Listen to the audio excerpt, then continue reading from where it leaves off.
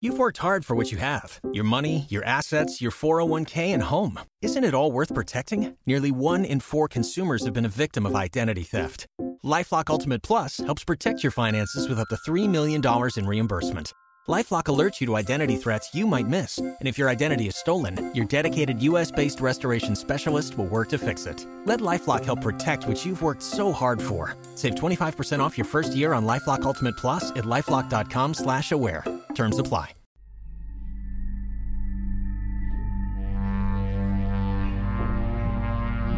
As the sunlight fades to darkness, the frightful tales creep into your mind. It's time to give into your fear. Because tonight, there will be no sleep.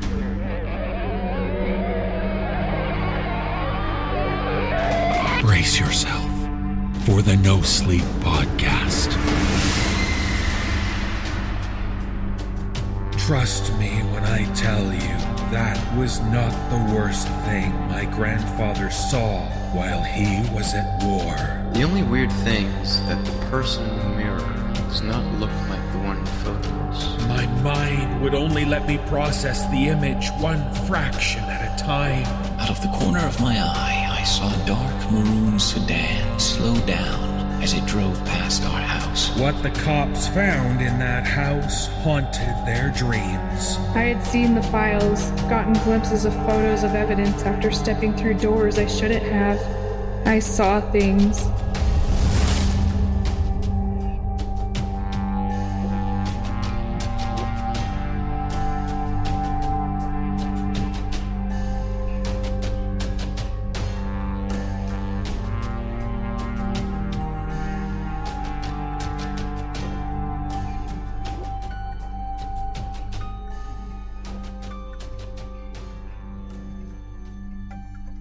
It's episode 13 of season 4. Welcome to the show. I'm your host, David Cummings. We have 6 tales for you in this episode, featuring stories about sneaky serial slayers, errant emails, and ghostly family frights. With Halloween fast approaching, what would October be without some tantalizingly terrifying treats to shell out to some of our lucky listeners? Well, it's time to have another No Sleep Podcast contest. This time, we're giving away 5 prize packs of the new anthology series Daylight Dims, Volume 2. Yes, darkness descends again. Daylight Dims Volume 2 features 13 stories that cross the genres of surreal dark fantasy and heart-pounding dread. This annual horror anthology is guaranteed to twist your perception of horror. From the common, comfortable tropes to the more taboo, these hand-picked tales have a literary aspect designed to showcase what true horror can be. Daylight Dims is bigger and better than ever.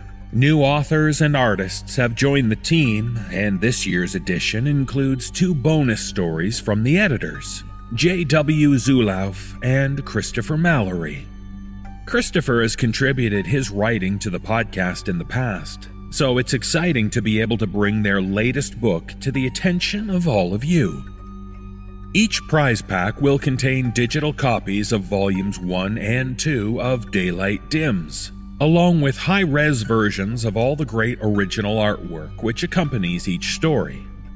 This really is a package worth having, reading, and viewing, ideally when the lights are low and the house is empty.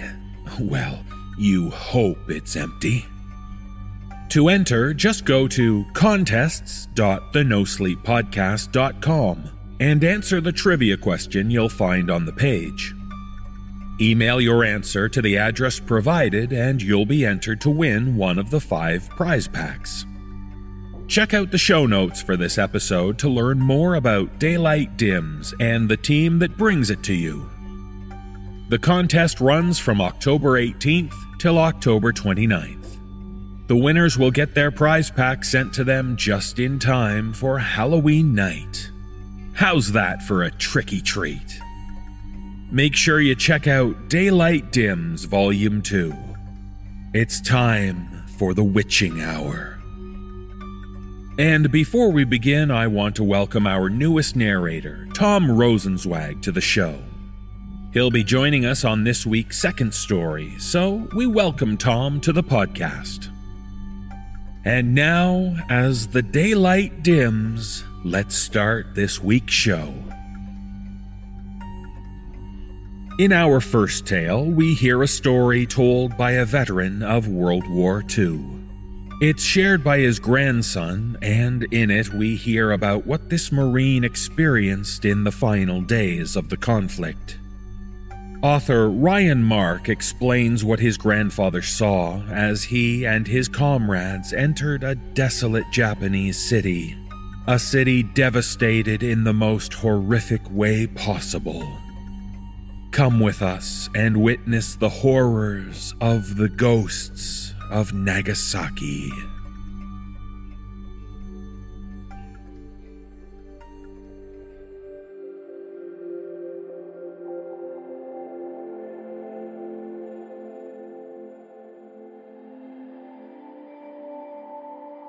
On August 9th, 1945, a plume of smoke and fire engulfed the city of Nagasaki.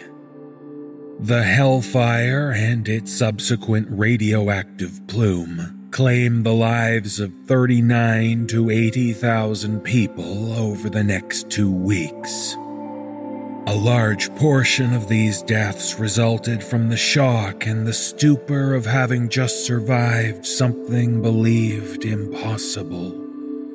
As many as 5,000 people walked down to the shores of the Urakami River and waded into the water to alleviate the pain from the radiation burns on their skin. Many of these people, stunned with complete shock, promptly drowned. On August 23rd, elements of the 2nd Marine Division entered the destroyed city to restore order from chaos. One of the men sent into the city was Lance Corporal Richard Murphy, my grandfather. Now, contrary to popular belief, the idea of a nuclear explosion creating an irradiated wasteland is mostly myth. Most of the radiation was gone from Nagasaki by the time my grandfather entered the city. The stuff that remained had mostly settled to the ground and could be washed off at the end of the day. My grandfather had survived numerous contacts with the enemy. On Tinian, Saipan, Guadalcanal, and Okinawa. On Okinawa, they were told that the local populace may be hostile, and if met with any aggression or even suspicion of aggression, they were to use deadly force. Once on a patrol, they encountered an hysterical woman running towards their element, holding a box.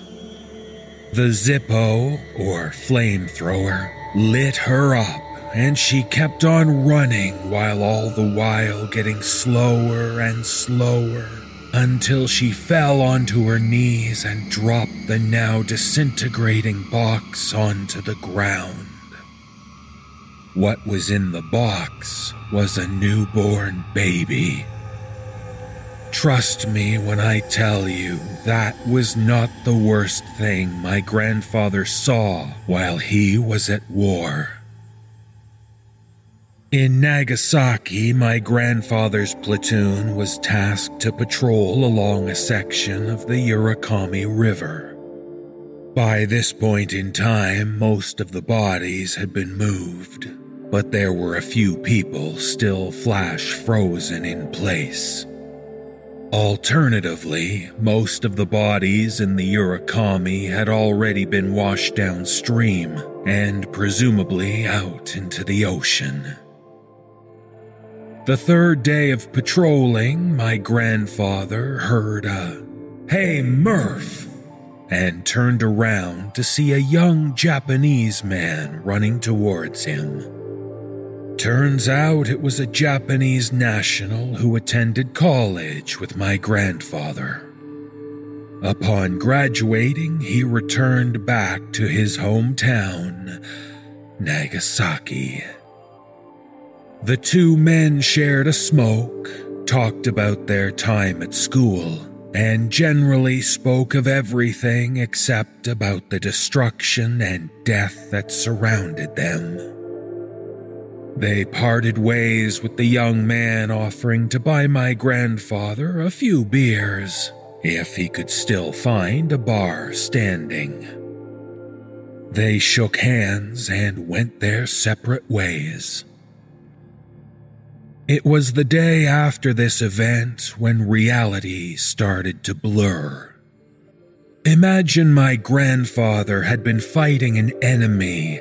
He had seen the destructive power of both sides in the conflict, he himself having been awarded for bravery under fire, as well as being credited for calling in a naval bombardment in which an estimated 23 enemy soldiers were killed. Yet here he was in a desolated wasteland in his enemy's own country, and being one of the first and last people who have ever in history experienced what a nuclear weapon could do to a city that just 2 weeks prior was lively and thriving, filled with men, women, and children, happy lives, far away and previously detached from the horrors of the war. This would psychologically affect most, if not all, people. It was a night patrol. My grandfather was out with a small fire team, 6 men, patrolling through the deserted and fouled wasteland. They were walking along the shore of the Urakami when the man on point exclaimed, "I think I see a body." He pointed in the direction of the river about 10 meters from shore, but then decided it was just his imagination. They continued their patrol. "Body, I'm sure this time." There was a hand sticking out of the surface of the water, just a mere meter from the shore. They attempted to retrieve it, but it was a detached hand. If it was a full body, they would have done something about it. Pulled it up on shore, logged its location. But it was just an arm. They left it on the bank. They walked another 5 minutes, then took a small break. Lit up some Lucky Strikes and dicked around for a few minutes. Talked about girls, talked about home. Generally anything they could talk about to keep their minds off of the devastation surrounding them. Eventually, "Damn, another one! Look out, about 20 meters!" A hand bobbing along the surface. Then another, and another. They started breaking the water. 3, 10, 20, 50. Then they started moving towards the shore, the hands with the fingers moving, the wind blowing over the flat land with no buildings obstructing its howl. The men panicked. One let off a few rounds from his Garand into the water. They ran from the Urakami and did not look back.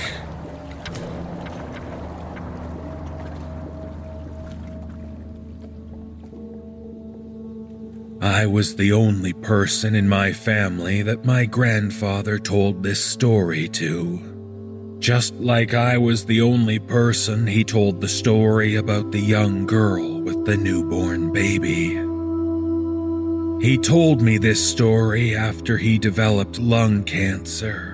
No, it wasn't the radiation, but a life of smoking.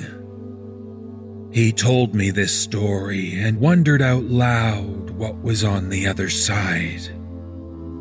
He was wondering if he was going to be like one of the hands crossing the Urakami, grasping and groping for some meaning.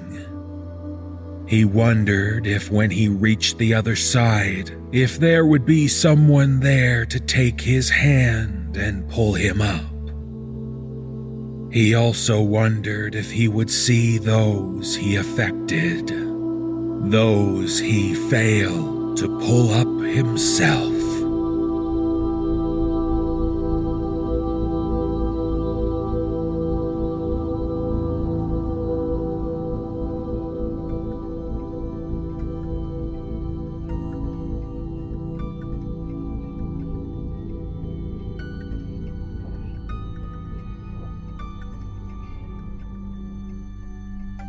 It's not often we think about our identity, who we really are. What if you found yourself alone and completely unaware of who you are or who you were? In this tale from author Anton Scheller, we meet a man who is bestowed a special gift, a gift that ends up changing him profoundly forever. Narrator Tom Rosenzweig reads the tale for us as we discover the strange inscription found on the gift, an inscription that wishes fresh luck to its owner.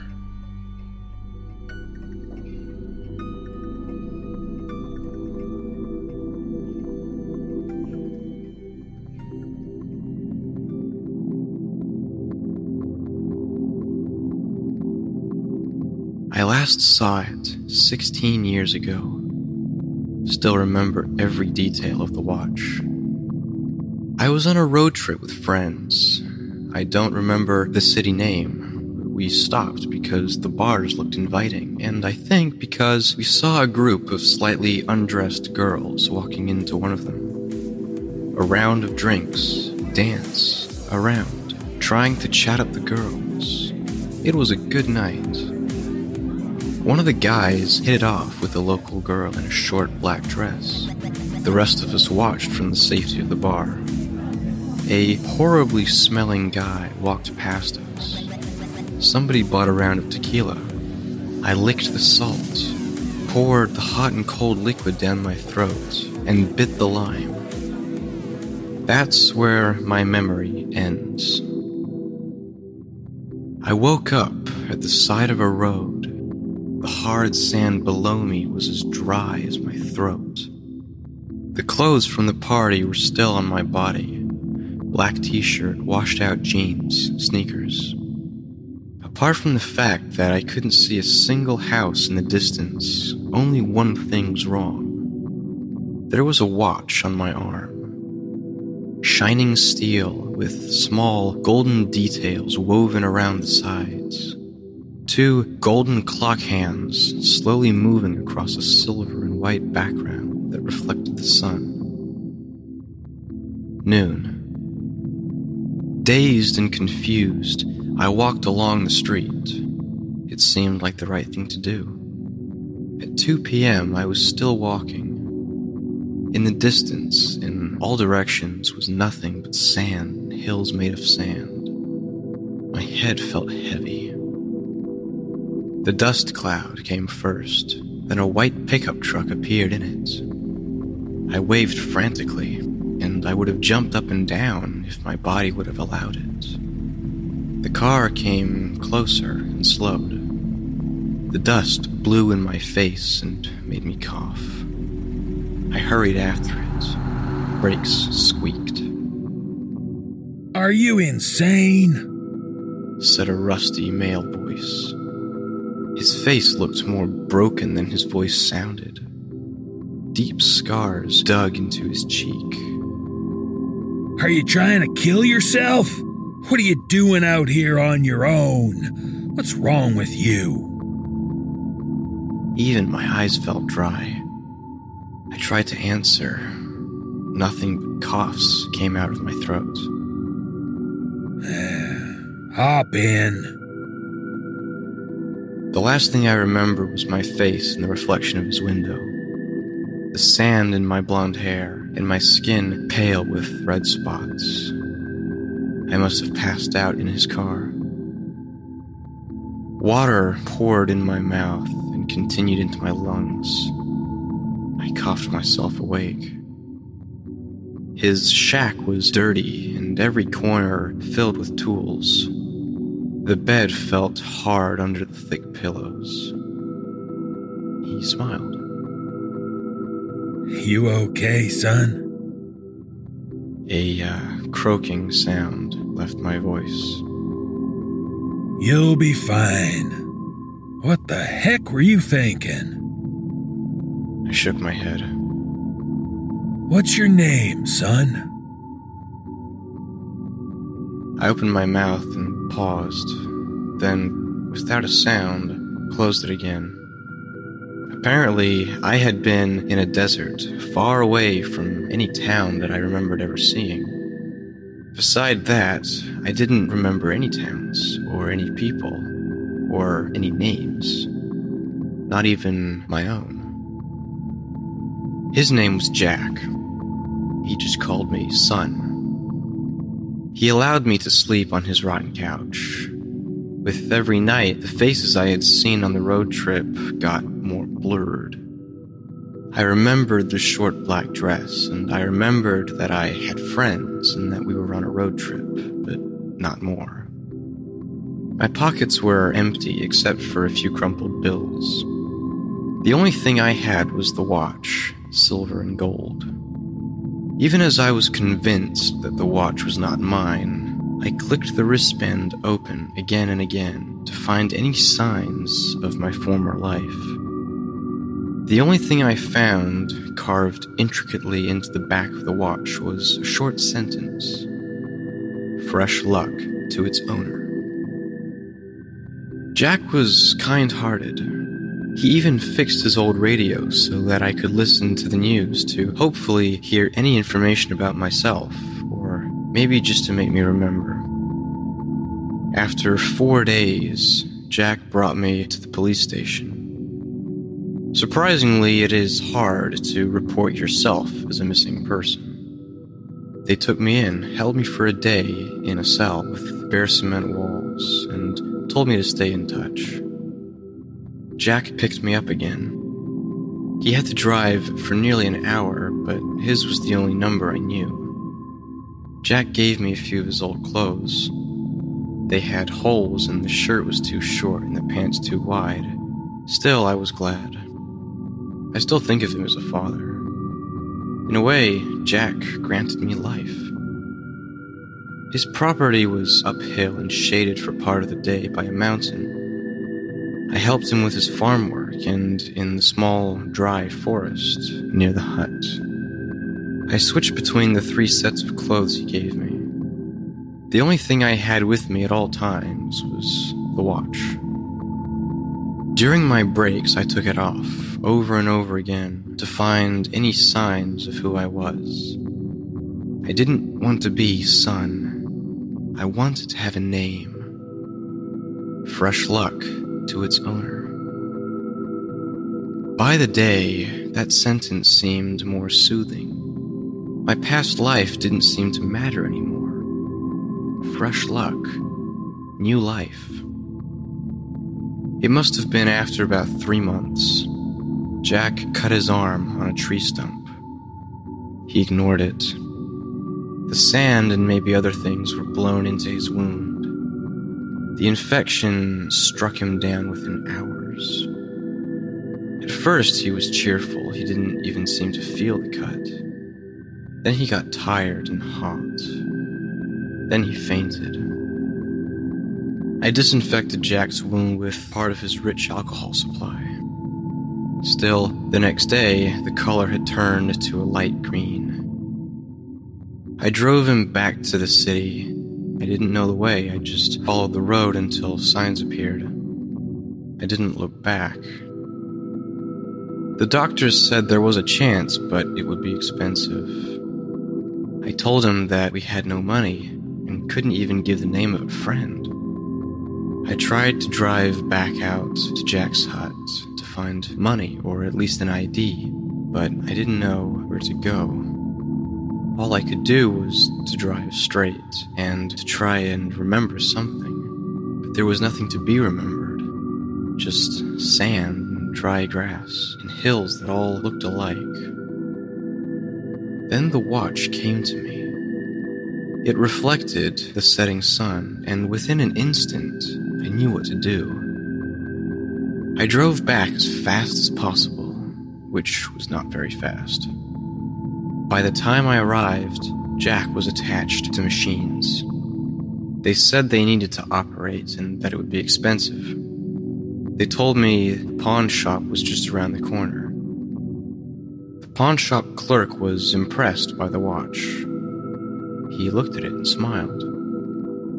"Not bad," he said. We bargained. He saw my desperation. In the end, he offered me just enough to pay for the operation.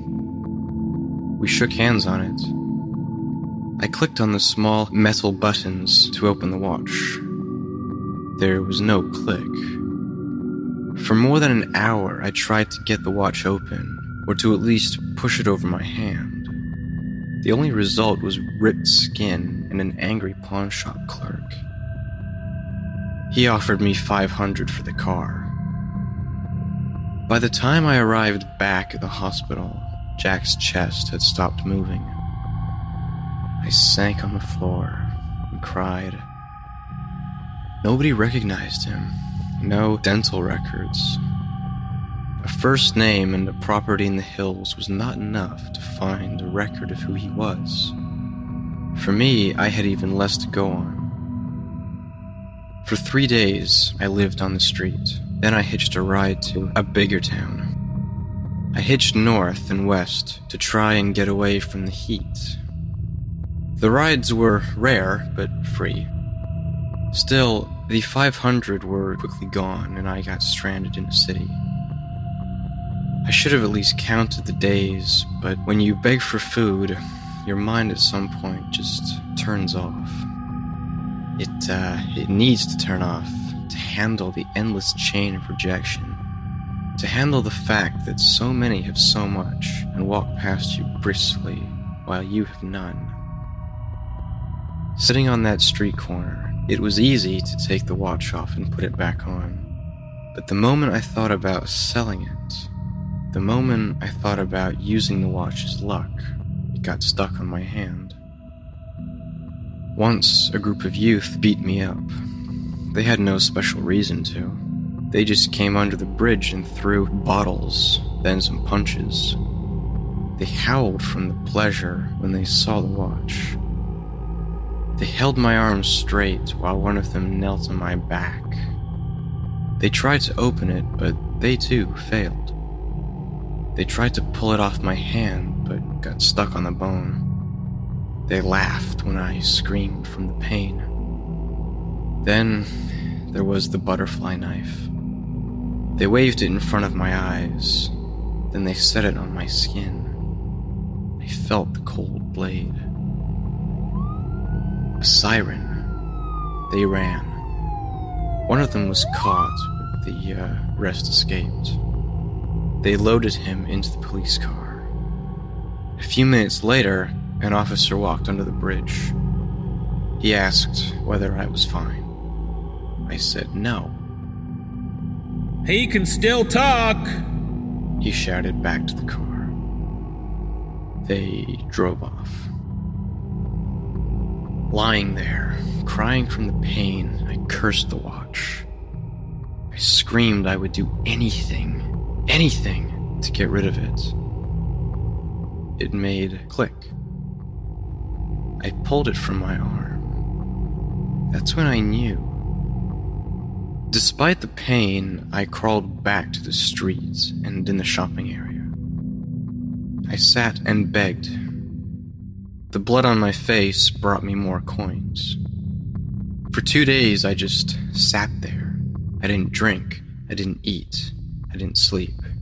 I just sat, and I begged.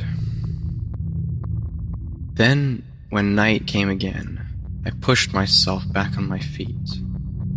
I stumbled towards the party street, all the time with nothing in my nose except for my own horrid smell. I arrived at 11 p.m. I found a bar without a bouncer. I tried to walk straight. There was a group of drunk youth at the counter. I bought them around, then a second, then a third. Most of them tumbled back towards the dance floor, but one stayed next to me. He said his name was Yentl, light brown skin and dark hair. He told me about his girlfriend and where he was from. I just nodded. I bought him another 2 shots. Then I told him what a great guy he was. I told him that I liked him a lot. I told him that I wanted to give him a gift. The watch moved easily off my wrist. It seemed almost too easy to push it on his, as if the watch itself was eager for a new owner. I woke up with a bad hangover on the floor of a cheap motel. At first, I had problems with the language, but it quickly came to me, as if I had known it all my life.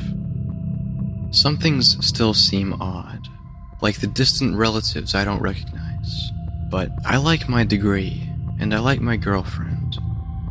I even like my name. Yentl has a nice ring to it. The only weird thing is that the person in the mirror does not look like the one in the photos. The hair and skin and eyes have darkened, but still the person in the mirror is blonde and pale. The person in the photos has black hair and light brown skin.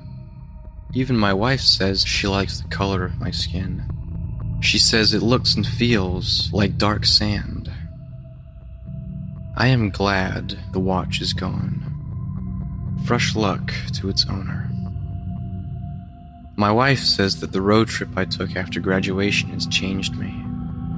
She says that since then, I like to help beggars. She doesn't know that they remind me of who I once was. For 16 years, I have been helping beggars. For 14 years, I am married. Our kids are 12 and 10. I tried hard to forget that time of my life. I tried to pretend that I have always been Yentl. Still, today I need to admit my past. There was a new beggar today. I saw him while handing out blankets. He had a young face, but he looked exhausted in the way that only hopelessness can make you feel. He wore a dirty sweater. He smiled when I handed him the blankets. He didn't see that I had also handed him shampoo and a toothbrush. The toothbrush fell. He bent down to pick it up. That's when his sleeve was pulled back. That's when I saw his shiny watch.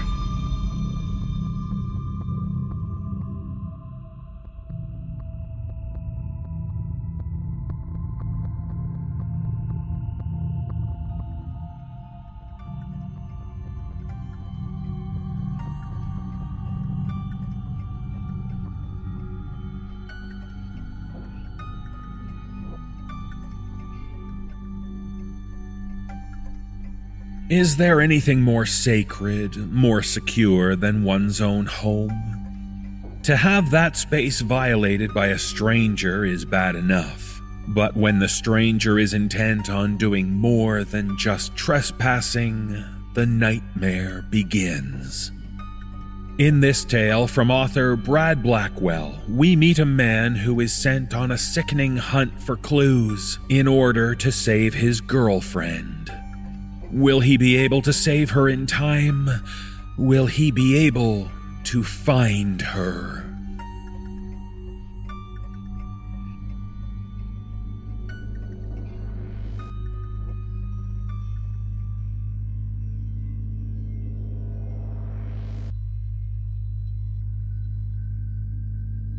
If you live in Menifee, California, and there is a knock at your door tonight, don't answer it.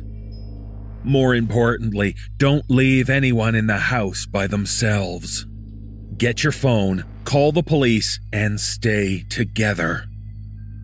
I'm sitting in this police station questioning room right now as a warning, so that what happened to me last night won't happen to you tonight. I live on my own in suburbia. Nice little neighborhood. The kind of place where kids will be playing out in the streets with parents doing yard work when you pull into your driveway.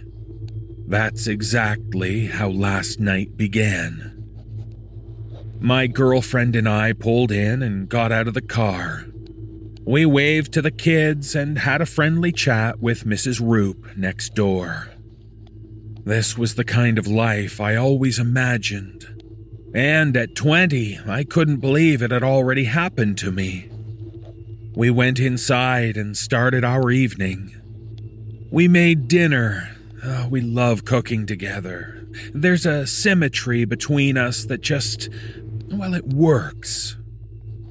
We ate, watched some TV downstairs, just a normal night. Once it was time, we went upstairs. She started doing her nightly routine girls always do in the bathroom, and I just laid in bed reading a book. With the fan going and the water running from the bathroom, I almost didn't hear it. I wish now that the fan was set to 3 instead of 2, because then everything would be different. But no, it was just faint enough for me to hear the sound over everything else. I reached over and clicked the fan off. I waited for a moment, listening. God damn it, I thought. I put my book down on the nightstand and got up. I grabbed my zip-up off the chair and threw it on. As I walked out of the room, I could hear my girlfriend starting to say something, but I wanted to get rid of whoever was at the door first. I slumped down the stairs, a little pissy, thinking that if this was another solicitor trying to sell me glass cleaner, I was going to have a fit. I zipped up the jacket as I flicked the light on next to the front door. I looked through the peephole, but it was pitch black. I flicked the outside light on, still pitch black.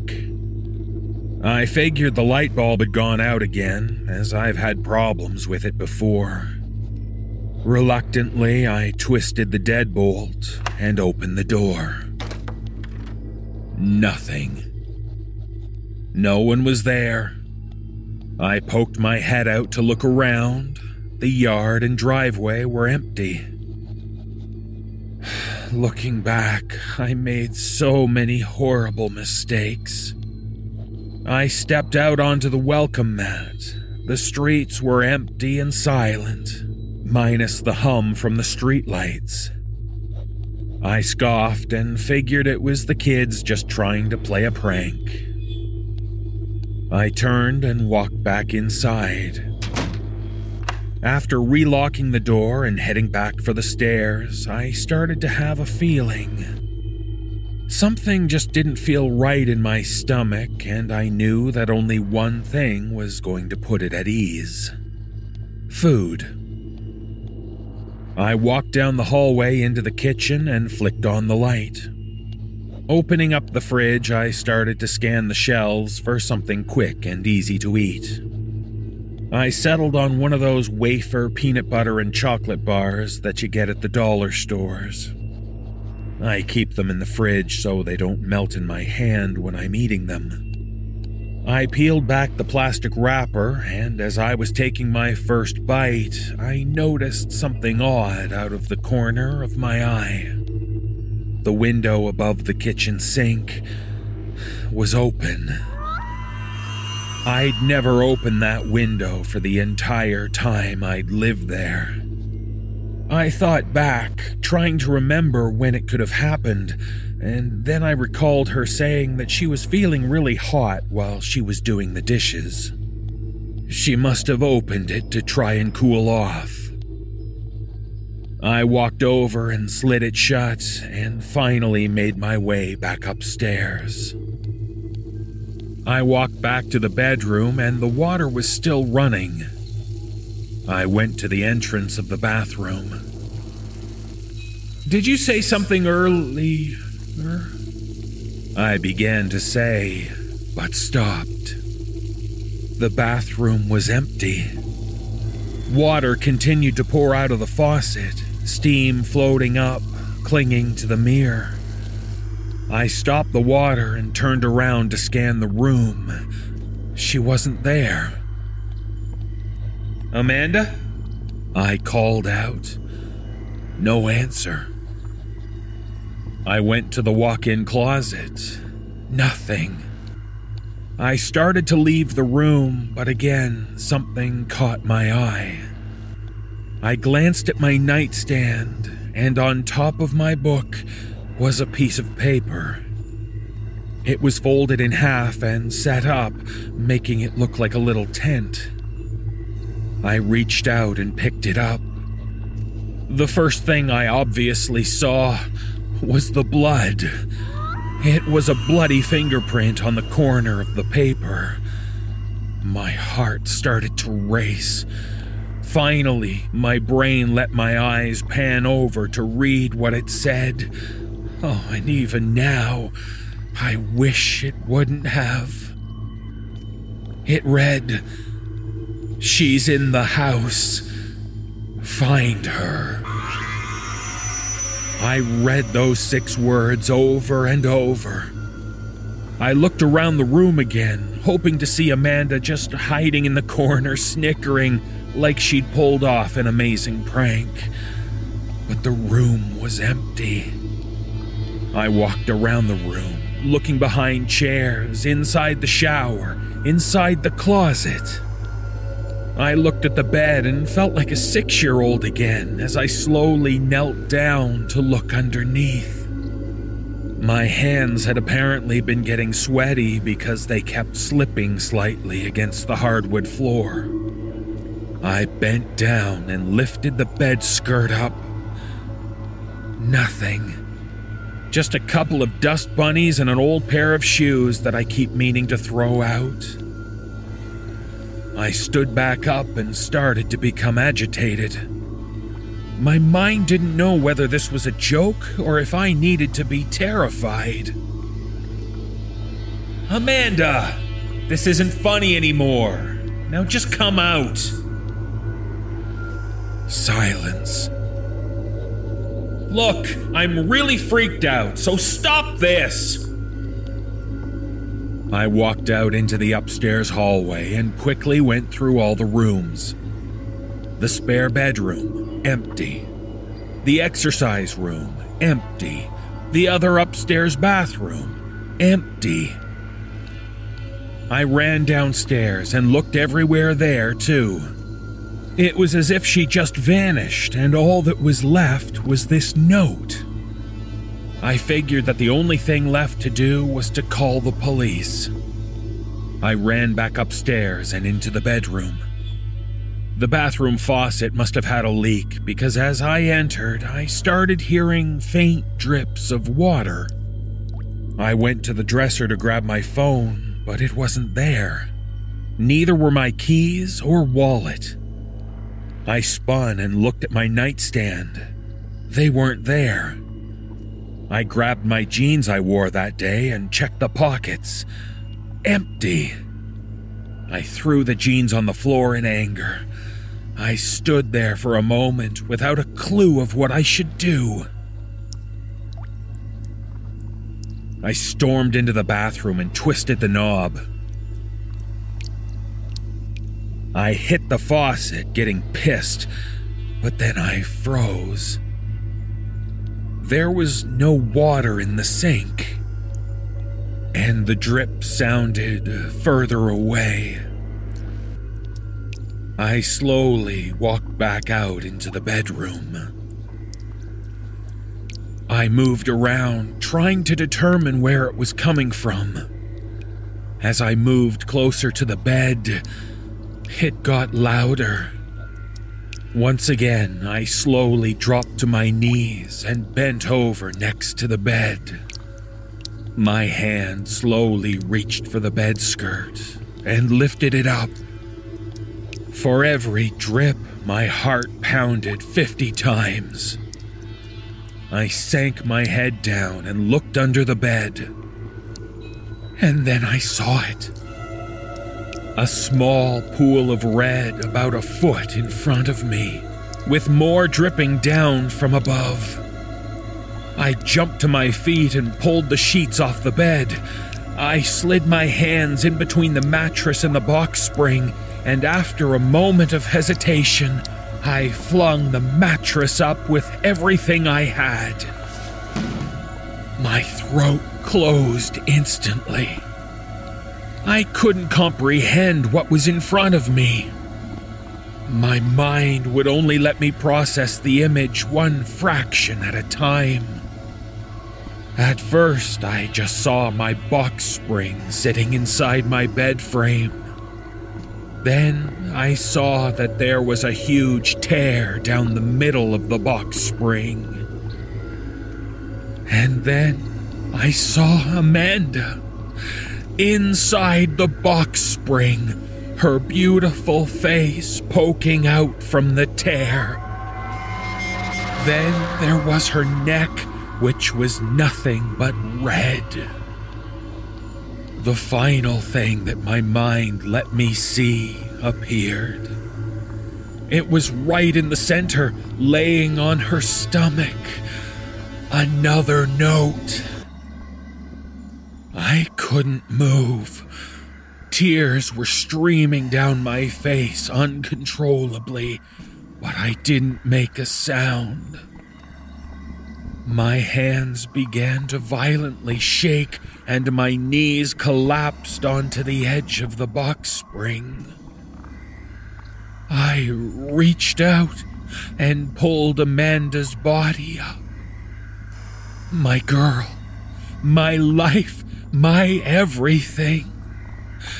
I wrapped my arms around her and started to scream. The note slid off her, hitting the box spring. My hand slowly moved down towards the note, now barely even able to bend my fingers. I somehow managed to grasp the note and bring it up to my eyes. My vision was completely blurred from the tears. I wiped them against my jacket sleeve and looked at the note. Again, there was a bloody fingerprint, but at this point, it could have just been mine.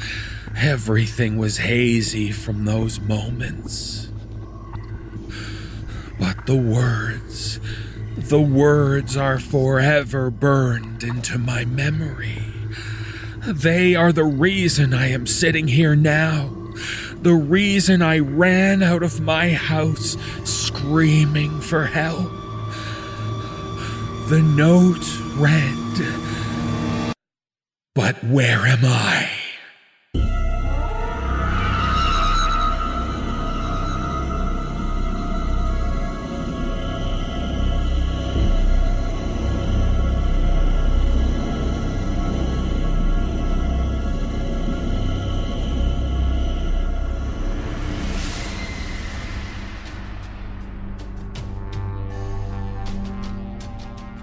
Our episode has come to an end.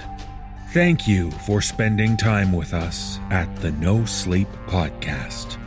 If you would like to learn how you can hear the full-length version of this episode, featuring many more stories, please visit the NoSleepPodcast.com and click on the Season Pass link. Purchasing a Season Pass will help support everyone who contributes to the podcast, and in return you'll get 25 full-length episodes and 3 exclusive bonus episodes, all for only $19.99. This is David Cummings. Thank you for listening, and join us again for the next episode of the No Sleep Podcast.